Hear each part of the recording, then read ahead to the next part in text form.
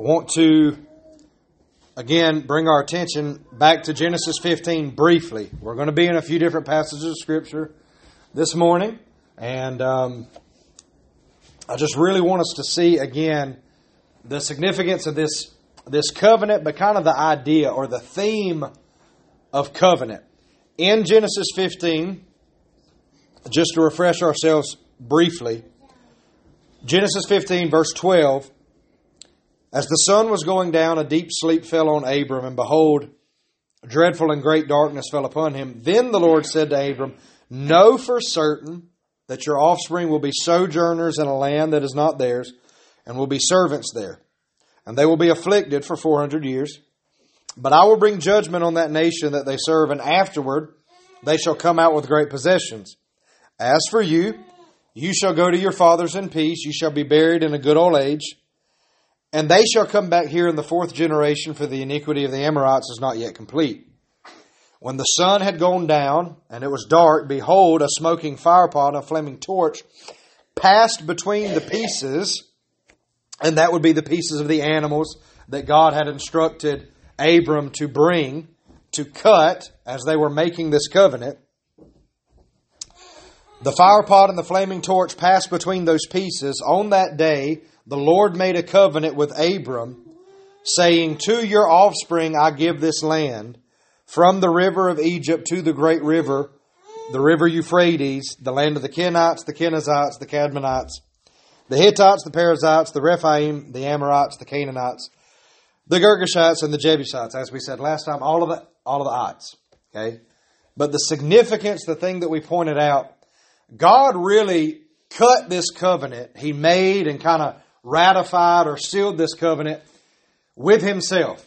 A great darkness had fallen upon Abram. He was off to the side.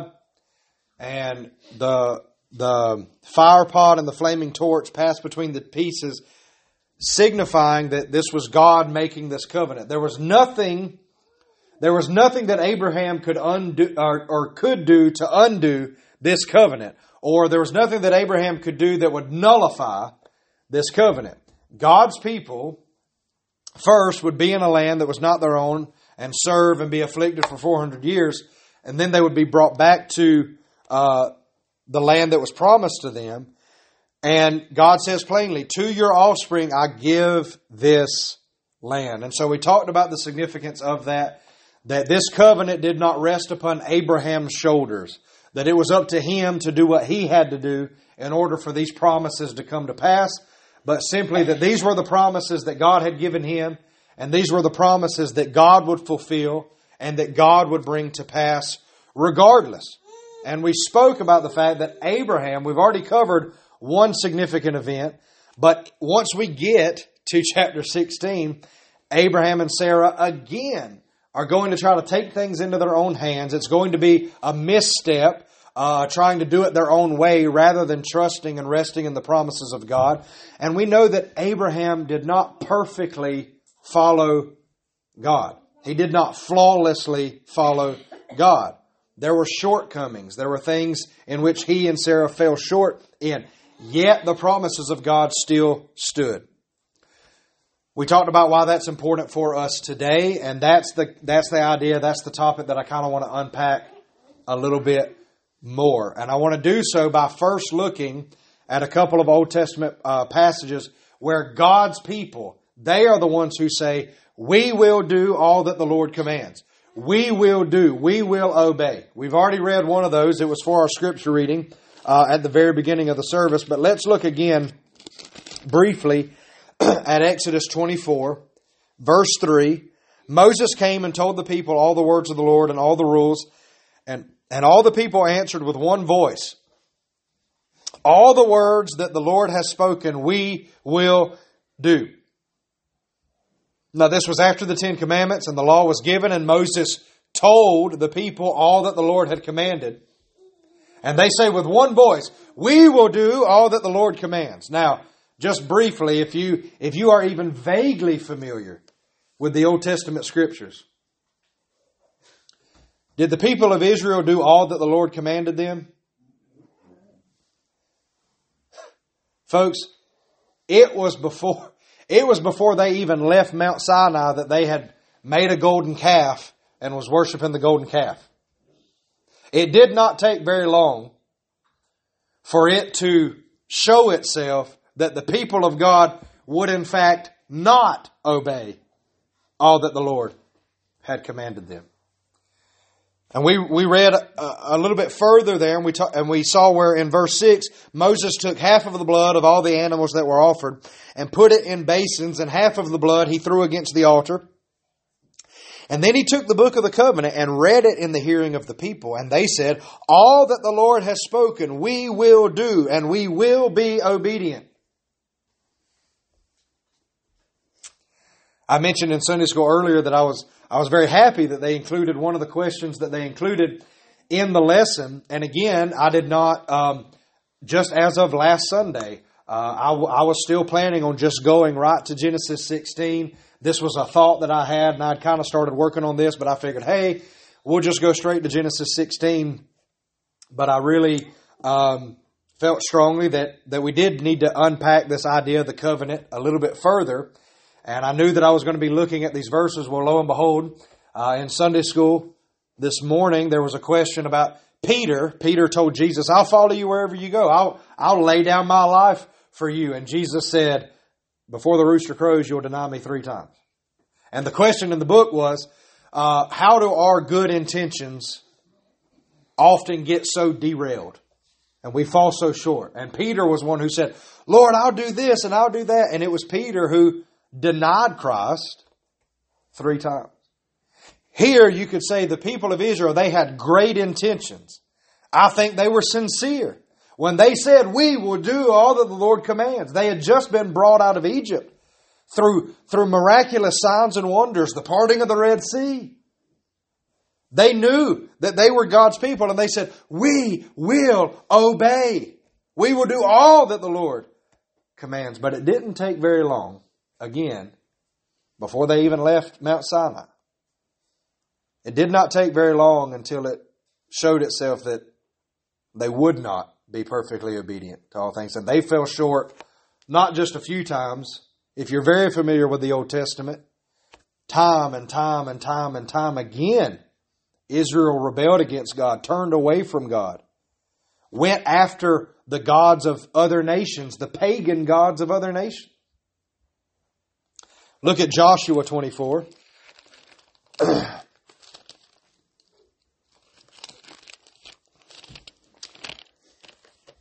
In Joshua 24, a very similar thing takes place. In Joshua 24, starting in verse 14, he says to the people, now therefore fear the Lord and serve Him in sincerity and faithfulness. Put away the gods that your fathers served beyond the river and in Egypt, and serve the Lord. And if it is evil in your eyes to serve the Lord, choose this day whom you will serve, whether the gods of your fathers served in the regions beyond the river, or the gods of the Amorites in whose land you dwell. But as for me and my house, we will serve the Lord. That is a very popular passage of Scripture. You see that framed in a lot of people's homes. They might have it on the wall, or they might have it on a nightstand or a coffee table. As for me and my house, we will serve the Lord. Well, here's some greater context to that passage. Joshua is saying that to the people, and the people answered him in verse 16, far be it from us that we should forsake the Lord to serve other gods. For it is the Lord our God who brought us and our fathers up from the land of Egypt out of the house of slavery, and who did those great signs in our sight, and preserved us in all the way that we went, and among all the peoples through whom we passed. And the Lord drove out before us all the peoples, the Amorites who lived in the land. Therefore we also will serve the Lord, for He is our God. But Joshua said to the people, you are not able to serve the Lord, for He is a holy God. He is a jealous God. He will not forgive your transgressions or your sins. If you forsake the Lord and serve foreign gods, then He will turn and do you harm and consume you after having done you good. And the people said to Joshua, no, but we will serve the Lord. And Joshua said to the people, you are witnesses against yourselves that you have chosen the Lord to serve Him. And they said, we are witnesses. And he said, then put away the foreign gods that are among you and incline your heart to the Lord, the God of Israel. We will serve God. And Joshua says, you're not able. He is holy. He's a jealous God. And if you turn, He will do you harm after having done you good. He's a jealous God. And they said, no, far be it from us. We will serve the Lord. The book directly after Joshua is Judges. And in Judges, a common refrain is that the people did what was right in their own eyes. So again, it did not take very long for the people of Israel to show that they would in fact not serve God and be obedient to all the things that He had commanded them. So consider the Israelites in the book of Exodus. Consider the Israelites in the book of Joshua. But also consider the covenant that God made with Abram, where the darkness had fallen upon Abram and God made that covenant with Himself. And also, I would say this, consider, we're in the book of Genesis, consider once more Genesis chapter 3. God tells the serpent that there will be enmity between his seed and the seed of the woman, and that he will bruise the heel of the seed of the woman, but that the serpent's head would be crushed or bruised. And there was no stipulations to that promise. God simply said, this is what's going to happen. God didn't in turn look at Adam and say, okay, Adam, that serpent's head will be crushed if you do what you need to do. Or if you obey me and if you do all that I tell you to do, then the serpent's head will be crushed. It was just a promise. There will be enmity between your seed and her seed. You will bruise his heel, and he will bruise or crush your head. And it was a promise. A guarantee. It's going to happen. And all throughout our study of Genesis, we've repeatedly, I've tried to point to Jesus and the gospel as many times as I possibly could. And today, really, that's all I'm simply trying to do again as we think about this idea of covenant. We've mentioned already throughout this study that Abraham was justified by faith. God gave him a promise and he believed it, and it was counted to him as righteousness. Once more, I will remind us all that Abraham was not called by God, chosen by God. Abram was not a child of God because of anything that Abraham did or that anything that Abraham accomplished. Abraham was called out of the land in which he was to a land that God would give him. He was given great and mighty promises that he would have a son, that he would be the father of a great nation, and in him all the nations of the earth would be blessed. And Abram believed, and it was counted to him as righteousness. We talked extensively that there is a promise with the gospel, that Christ has come. The Savior has come. Born of a virgin, lived a spotless, sinless life. He laid down that life willingly upon the cross. He was buried. He is risen again. And there is a promise with that all who believe will be saved, never perish. But all those who do not believe are condemned already. But the promise of eternal life, of course, is what we focus on the most, the gospel, that it's good news that Christ has come because sin and death have been defeated. And all who believe will be saved. Just as Abraham was justified by faith, all believers now and for all of time are justified through faith in Jesus Christ alone. And so as we consider that, and we add to that now this idea of a covenant. In Exodus, when we were reading, we noticed that Moses took the blood and he sprinkled the altar and he sprinkled the people. I want you to turn to Hebrews chapter 10, if you will. And let's consider this sprinkling of blood that pertains to the purification of the people, the covenant between God and His people. We're going to start in Hebrews 9. I apologize. I said 10. We're going to read from 10 as well, but we're going to start in Hebrews 9. And one last note.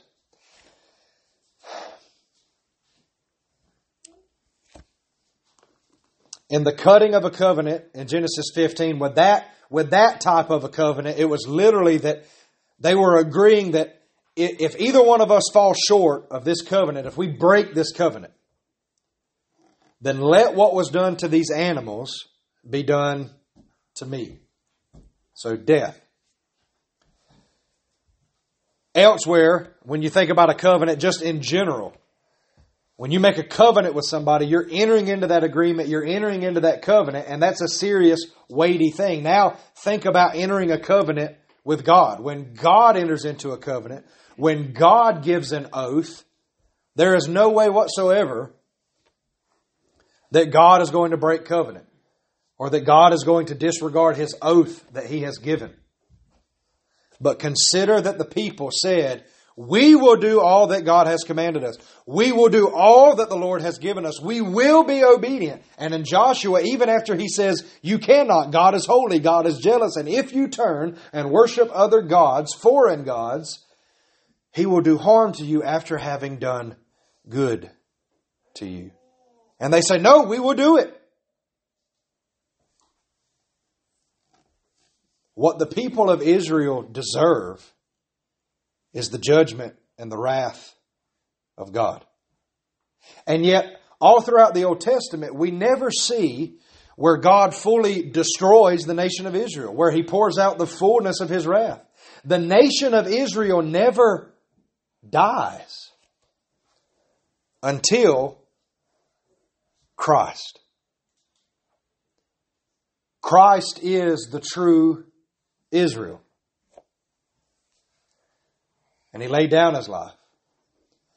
All of the sins committed by the children of Israel, those that were true Israel in the Old Testament, all of their sins that they committed that earned them death, those sins were judged in the person of Christ, who bore their sins, paid the penalty for their sins. But not only that, He paid the price and laid down His life for the sins of all who would ever believe, not just of ethnic Israel, but people from every tribe, tongue, and nation. All who call upon the name of the Lord will be saved. All who believe will be saved. So it wasn't just for the Old Testament ethnic Jews that Jesus laid down His life and He atoned for their sins. It was the sins of all who would ever believe. And we can rejoice in that.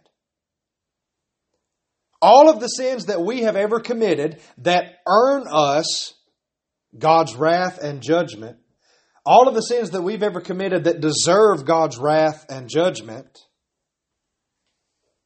for those who believe, those sins were paid for, atoned for, on the cross of Christ.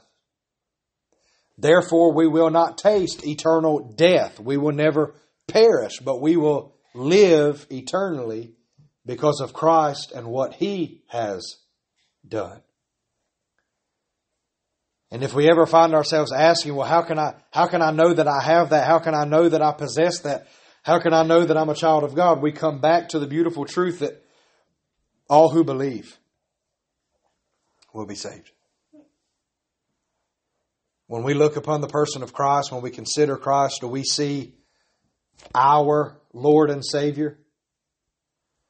Do we see the Lamb slain before the foundation of the world, who laid down His life and His blood was spilled, and that blood has atoned for even our sins, even my sin, even Caleb's sin?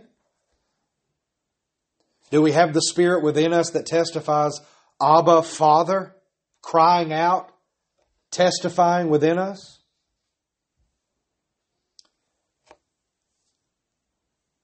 So Israel, and we know that true Israel are those that are of the faith. As Paul says in Galatians, those that are of the faith are the children of Abraham. All of our sins are worthy and deserving of death. The wages of sin is death. And yet through Christ we never perish, never die. How so? Why? Because those sins, our sins, have already been paid for.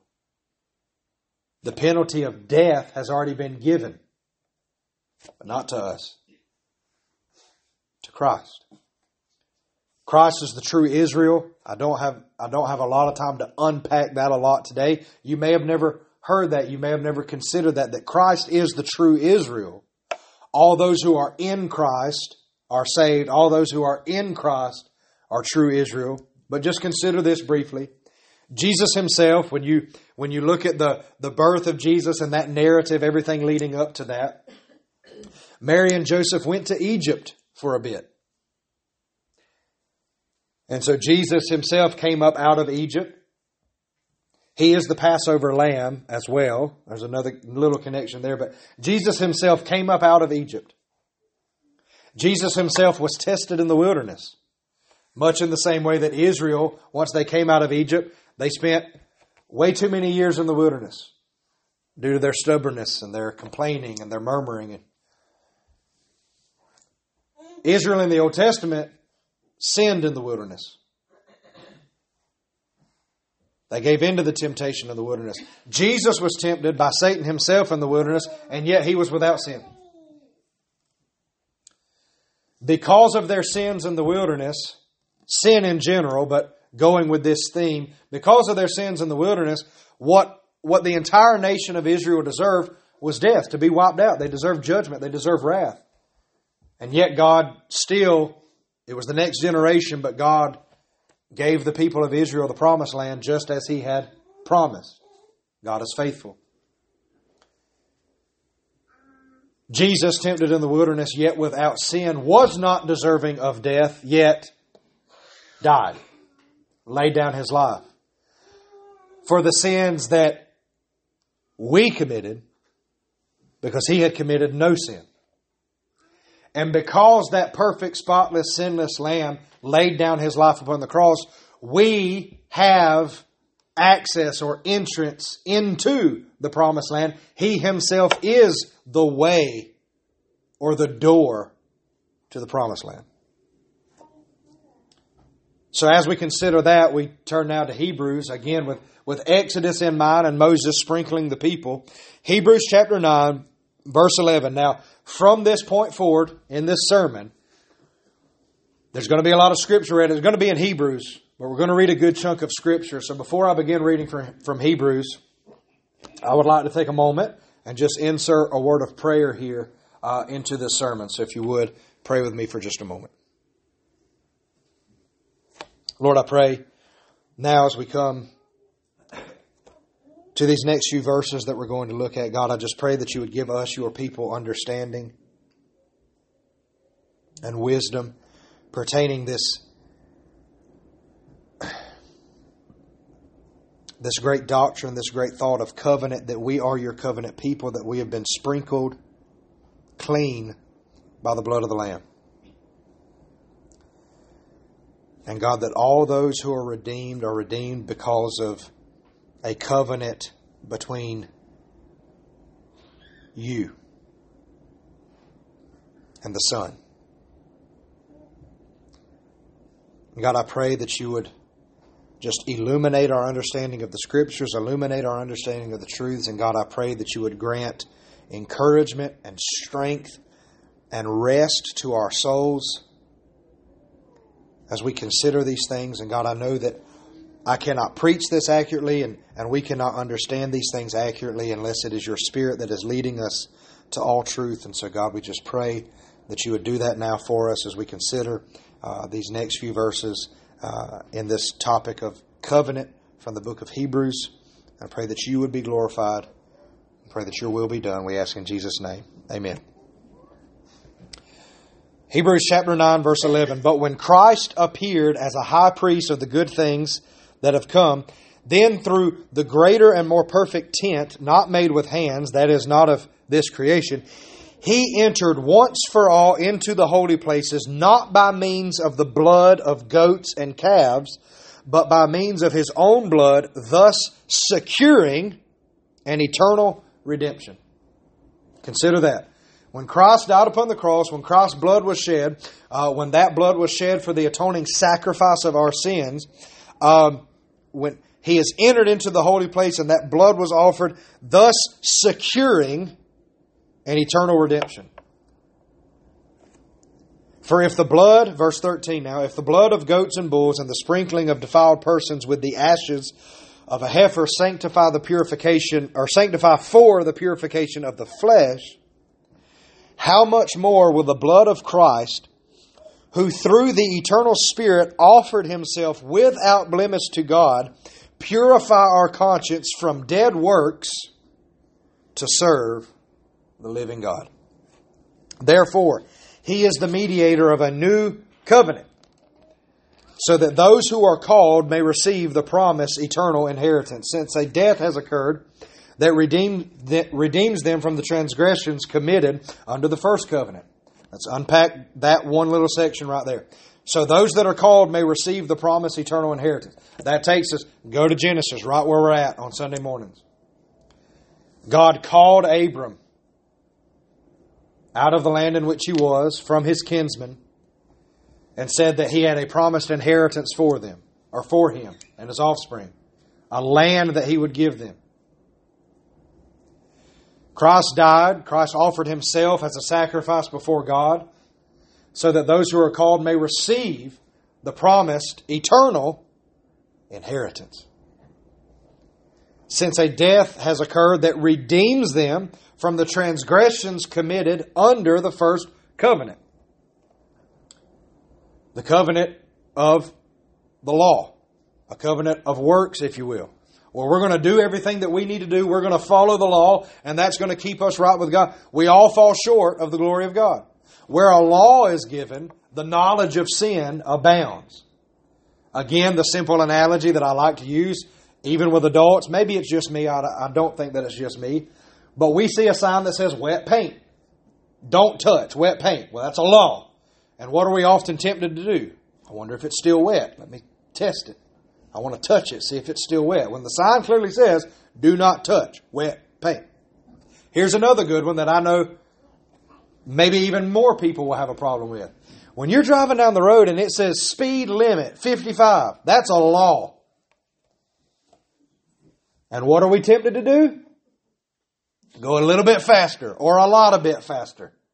Okay? So here's the thing. Where a law is given, there is knowledge of sin. Trying to convince ourselves that we will be obedient to God and we will follow the law of God and that will make us right with God is a fool's errand. You will never be justified by works. You will never have redemption through your own works. Only by the blood of the Lamb. A death has occurred that redeems from the transgressions committed under the first covenant. Verse 16, for where a will is involved, the death of the one who made it must be established. For a will takes effect only at death, since it is not in force as long as the one who made it is alive. Therefore, not even the first covenant was inaugurated without blood. Now, your memory will be jogged when we start reading these next few verses. It's going to go right back to Exodus. For when every commandment of the law had been declared by Moses to all the people, he took the blood of calves and goats with water and scarlet wool and hyssop and sprinkled both the book itself and all the people, saying, this is the blood of the covenant that God commanded for you. And in the same way, he sprinkled with the blood both the tent and all the vessels used in worship. Indeed, under the law, almost everything is purified with blood. And without the shedding of blood, there is no forgiveness of sin. In the Old Testament, it was symbolic. Even that was a foreshadowing of Christ. The people being sprinkled with the blood, the vessels used for worship, the altar being sprinkled with blood. It was a sign of purification. These things have been purified by the blood of the sacrifice.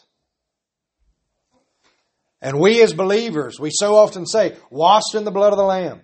There is a fountain filled with blood. We need to understand the significance of that. Those that have been washed in the blood of the Lamb, those that have been sprinkled clean with the blood of the Lamb, have been purified, have been redeemed, have been sanctified, have been saved by that blood of the Lamb. Thus it was necessary for the copies of the heavenly things to be purified with these rites, but the heavenly things themselves with better sacrifices than these. For Christ has entered not into holy places made with hands, which are copies of the true things, but into heaven itself, now to appear in the presence of God on our behalf. He represents us. He stands before God on our behalf. It's not us. He stands on our behalf. Nor was it to offer himself repeatedly as the high priest enters the holy places every year with blood not his own, for then he would have had to suffer repeatedly since the foundation of the world. But as it is, he has appeared once for all at the end of the age to put away sin by the sacrifice of himself. And just as it is appointed for man to die once, and after that comes judgment, so Christ, having been offered once to bear the sins of many, will appear a second time, not to deal with sin, but to save those who are eagerly waiting for him. When Christ returns, it will be to gather his people from the four corners of the earth. And for those of us who are still alive, we ought to be found eagerly waiting for him. Not nervous about it. So often you see, I don't like reading the book of Revelation because that's talking about the Lord returning. I get nervous when I think about that. Why? Why? The Lord returning is the best news that we have now. Now that we've received and accepted the best news, the gospel, and we have been saved by the blood of the Lamb, the greatest news that we now cling to is that our Savior's coming to get us. He's coming to gather us. He's coming back. There's nothing to fear about the return of the Lord. We should rejoice. Jump now to Hebrews 10, verse 5. When Christ came into the world, he said, "Sacrifices and offerings you have not desired, but a body have you prepared for me. In burnt offerings and sin offerings you have taken no pleasure. Then I said, Behold, I come to do your will, O God, as it is written of me in the scroll of the book." When he said above, "You have neither desired nor taken pleasure in sacrifices and offerings and burnt offerings and sin offerings. These are offered according to the law." Then he added, "Behold, I have come to do your will." He does away with the first in order to establish the second. And by that will, we have been sanctified through the offering of the body of Jesus Christ once for all. There was a covenant in the Old Testament that was ratified or inaugurated with blood. The people said, "We will do it. We will obey. We will serve the Lord. We will do all that he has commanded." When Christ comes, when he accomplishes his finished work, there is a new and greater covenant, a covenant of grace. That is the covenant that we are under. And through that sacrifice, by that will of God the Father, through the Son, by that will we have been sanctified through the offering of the body of Jesus Christ once for all. And every priest, Old Testament, every priest stands daily at his service, offering repeatedly the same sacrifices which can never take away sin. Following the law, trying to follow rules and earn our right standing with God, those things can never do away with sin. But when Christ had offered for all time a single sacrifice for sin, he sat down at the right hand of God, waiting from that time until his enemies should be made a footstool for his feet. For by a single offering, he has perfected for all time those who are being sanctified. Christ accomplished our redemption, our salvation, our sanctification. Christ accomplished all of those things at the cross.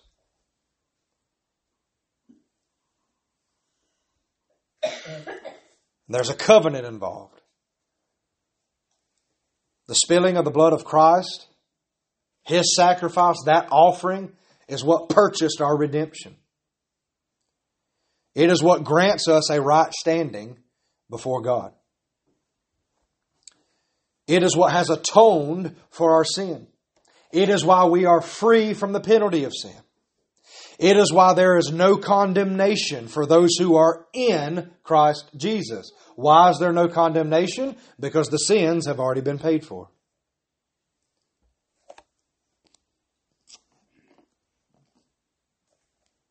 Verse 16, this is the covenant that I will make with them after those days, declares the Lord. I will put my laws on their hearts and write them on their minds. And then he adds, I will remember their sins and their lawless deeds no more. Where there is forgiveness of these, there is no longer any offering for sin. So what does this mean for us? When we consider these things, when we consider the blood of Christ spilled on our behalf that has redeemed us, that has atoned for our sins, that has freed us from the penalty of sin, what are we to do when we think about these things? Therefore, brothers, since we have confidence to enter the holy places by the blood of Jesus, by the new and living way that He has opened for us through the curtain, that is, through His flesh, and since we have a great priest over the house of God, let us draw near with a true heart in full assurance of faith, with our hearts sprinkled clean from an evil conscience and our bodies washed with pure water. Let us hold fast the confession of our hope without wavering, for He who promised is faithful. He who promised is faithful. He who promised that the head of the serpent would be crushed is faithful. He who promised that the offspring of Abraham would inherit the promised land, both literally in the Old Testament, but then spiritually as we come under the knowledge of what true Israel is and what the true promised land is, and we understand these things, yes, He who promised all of those things is faithful. He who promised Abraham, in you shall all the nations of the earth be blessed, He is faithful. He who has promised eternal life through Christ His Son is faithful. You can fact check all of the promises of God. He's faithful. You can fact check all of the prophecies about Christ from the Old Testament. They check out. He is faithful. And because He is faithful, we can have a confident assurance that we are saved. We've been redeemed. And it had nothing to do with our works, with our deeds, with our efforts. And it had everything to do with God, the Father and the Son. The Father has a people for His own possession. The Son sheds His blood to purchase the redemption of those people, to grant them salvation. And we are saved by grace through faith. Justified by faith. And we should have a confident assurance. Let us hold fast the confession of our hope without wavering, for He who promised is faithful. I'll mention one thought, because this is, if I had to take a stab at it, the reason why I couldn't get this out of my head, and I ended up preaching this instead of just going to Genesis 16, it would probably be this. I know for certain, and I am one of the people that can give testimony to this firsthand, but I know for certain that so often a charge goes out to people to make a decision for the Lord or to make a change. And we talked about this a little bit in Sunday school too. Me specifically, it was always whenever I went to youth camp or whenever there was like a youth rally or something like that, it typically revolved around events like that. And I know one thing in particular, if I did this once, I did it at least, I'll say 20 times. I used to listen to all different shades of music. If there was musical instruments involved, I loved it because I love music. I still love music. But because I had no parameters with which to keep my music choices in, I will wholeheartedly say that for a long time I listened to some ungodly, wicked, worldly music. So, as a teenager, or even before my teen years, but as a young person, anytime that there would be a sermon preached on like sin and turning away from sin and believing and everything, I went to the altar so many times and I would say, God, I'm making a decision to never listen to this music again. I'm going to stop listening to this music. I'm going to start listening to better things. I'm going to start doing better. And there were other things in my life that I would make decisions along those lines about. But a lot of times with me personally, it was based upon my music or my entertainment choices. Okay? And I would go to the altar and I would cry and I would be sincere. God, I'm not going to do this anymore. I'm not listening to this anymore. I'm not watching these things anymore. And it would not be too long after that I would find myself listening to the same songs, watching the same movies, TV shows that I'd always watched, because in my heart, that's still what I craved a lot. But also I was just used to listening to that music and used to watching those things. And that's not justified. It was sinful. But I would find myself so frustrated. God, why can't I do it? Why can't I make myself stop doing things? Why can't I make myself start doing things? I want to serve you, God. I want to do all that you have commanded. Why can't I do it? And I'll be so frustrated. And I'll be so angry with myself.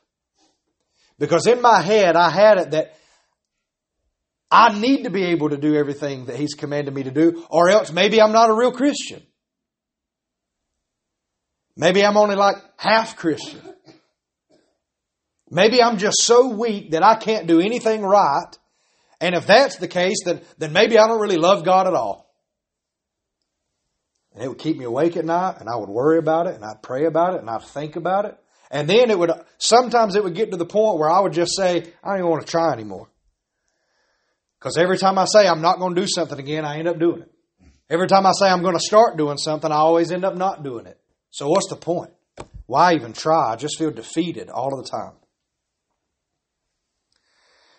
And a lot of sermons still today are based around this: make a decision, choose, do something. Or, hey, you need to make sure that you're on fire for God. I heard that a lot growing up as a teenager.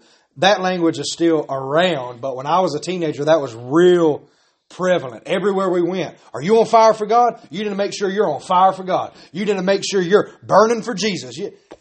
And I would always turn introspectively like, well, maybe I'm not on fire enough. How do I know I'm really on? What does that even mean? There's nothing in Scripture about being on fire for God. I'm confused. Like, what is it? How do you get on fire for God? How do I know if my flame's burning hot enough? You know? Or really surrendering. You need to make sure that you have really surrendered your life to Christ.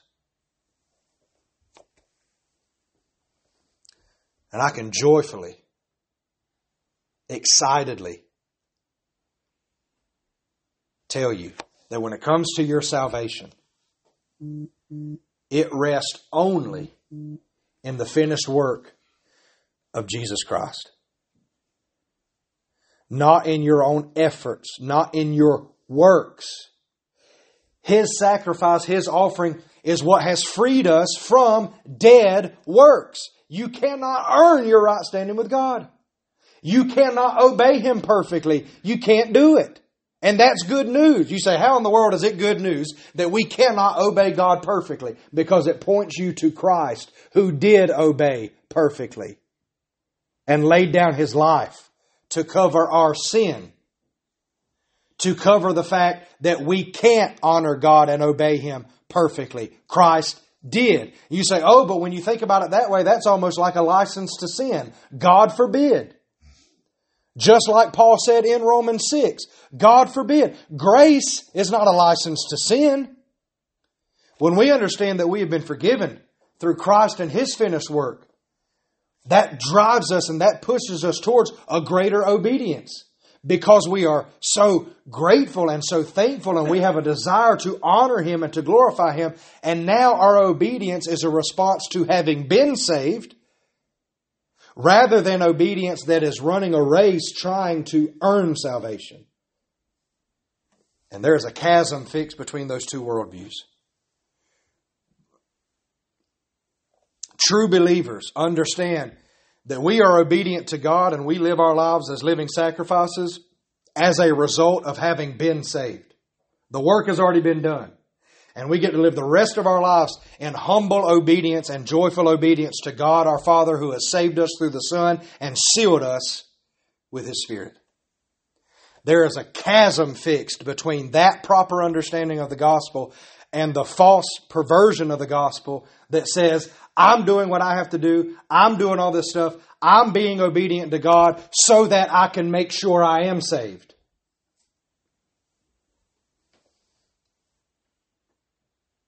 That will never lead to salvation. That will never lead to eternal life. Even our righteousness is as filthy rags. Our only hope is Christ. Our only hope is Christ. 2 verses I want to show you in closing to wrap this up. This really is in closing. I'm not going to do the whole, here's my first closing, second closing, third closing, fourth closing. But in Isaiah 48, I want us to see something. Starting in verse 6, Isaiah 48. You have heard, now see all this, and will you not declare it? From this time forth I announce to you new things, hidden things that you have not known. They are created now, not long ago. Before today you have never heard of them. Lest you should say, behold, I knew them. You have never heard, you have never known. From of old your ear has not been open. For I knew that you would surely deal treacherously, and that from before birth you were called a rebel. Now this is God speaking to His people Israel. I knew that you would deal treacherously, and that from before birth you were called a rebel. And then He says this, for my name's sake, I defer my anger. For the sake of my praise, I restrain it for you, that I may not cut you off. Behold, I have refined you, but not as silver. I have tried you in the furnace of affliction. For my own sake I do it.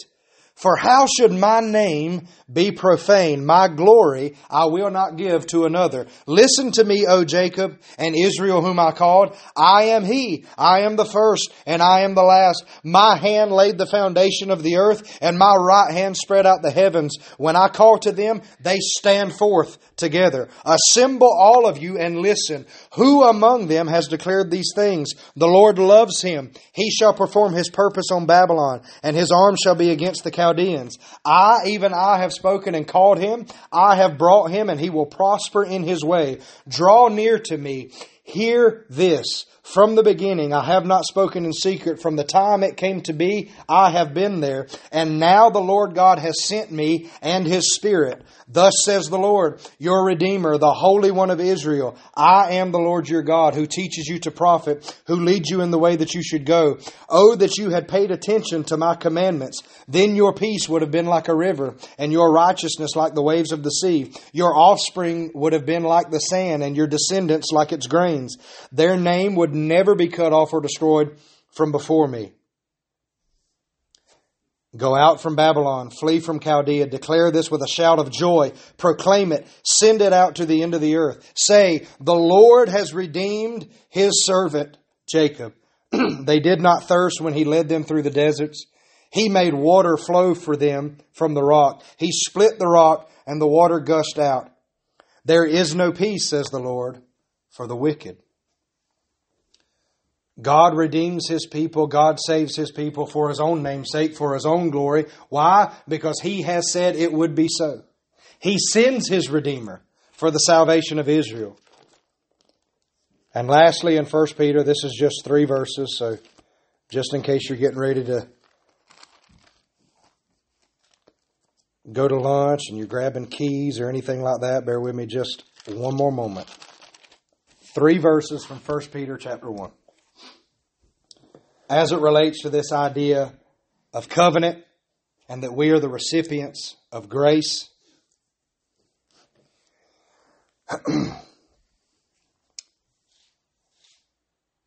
Peter, an apostle of Jesus Christ, to those who are elect exiles of the dispersion in Pontus, Galatia, Cappadocia, Asia, and Bithynia, according to the foreknowledge of God the Father, in the sanctification of the Spirit, for obedience to Jesus Christ and for sprinkling with His blood. Without the shedding of blood, there is no remission of sin. And according to the law, almost everything is purified with blood. May grace and peace be multiplied to you. Blessed be the God and Father of our Lord Jesus Christ. According to His great mercy, He has caused us to be born again to a living hope through the resurrection of Jesus Christ from the dead, to an inheritance that is imperishable, undefiled, and unfading, kept in heaven for you. In Genesis 15, God makes a covenant with Abram. He cuts that covenant, ratifies that covenant with Himself.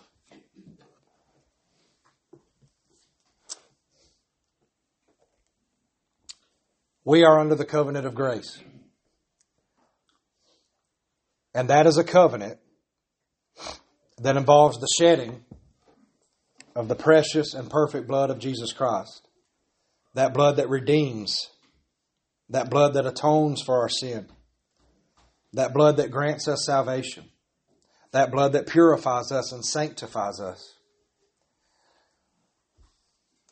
And that covenant, the fulfilling of that covenant, does not rest upon our shoulders to make sure that we do what we have to do and that we're doing our part, or else that covenant is nullified. That covenant is void. No. That covenant is a covenant with God that He made. We are the recipients of the benefits of that covenant. We are the recipients of grace. Saved by grace through faith. But as we have considered these things this morning, and I pray that we would continue to meditate upon these things, think on these things, study these scriptures that we've talked about. If you have ever fallen into that temptation to be in that mindset, or if you are still yet in that mindset that, okay, I'm going to get my act together. I'm going to do what I need to do to be a Christian. I'm going to do what I need to do to be right with God. I'm going to do what I have to do. I'm going to do my part. I'm going to make a decision. I'm going to be more sincere. I'm going to do this. I would encourage you, rest in the fact that Christ has already done all of the work that you could ever try to do. And if you continue to try to do it, you will fail. And as odd as it may sound for you to hear that, this is good news. It is good news to accept the fact that in our efforts to please God in our own strength and by our own merit, you and I will always fail.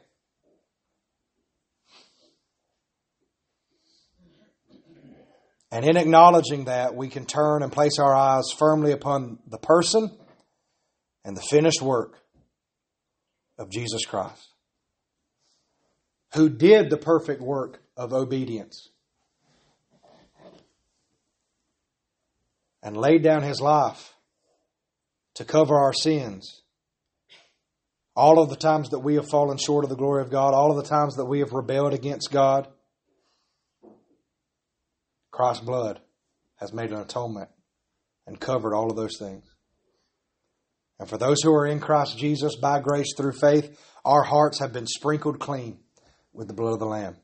We have been washed in the blood of the Lamb, purified, sanctified, to be presented to a holy God at the end of the age. We rejoice in this. If you hear that today and you say, I've never known that, I've never experienced that, I've never heard that, I've never thought about it in that way. I have been trying to serve God in my own efforts. I have been trying to please God in my own efforts. I would encourage you, turn away from your own works, repent, and believe. If you're a believer and you've been frustrated and you get so angry and you get so discouraged because you can't do it, every single time that happens, remind yourself, praise God, it's never been about my efforts and my works. It's all about Him. Set your eyes and your heart and your mind on things above. And the more that we focus on Christ and the more that we pursue Him, you will grow in your sanctification and you will grow in your spiritual discipline. Be encouraged. Find rest in the finished work of Christ. Thank you as always for being so attentive. I do pray once more that this has been an encouragement, a blessing. I pray in some ways that it's been convicting to us, that it has opened up our eyes. We pray that God would be glorified in all things. Let's close in a word of prayer.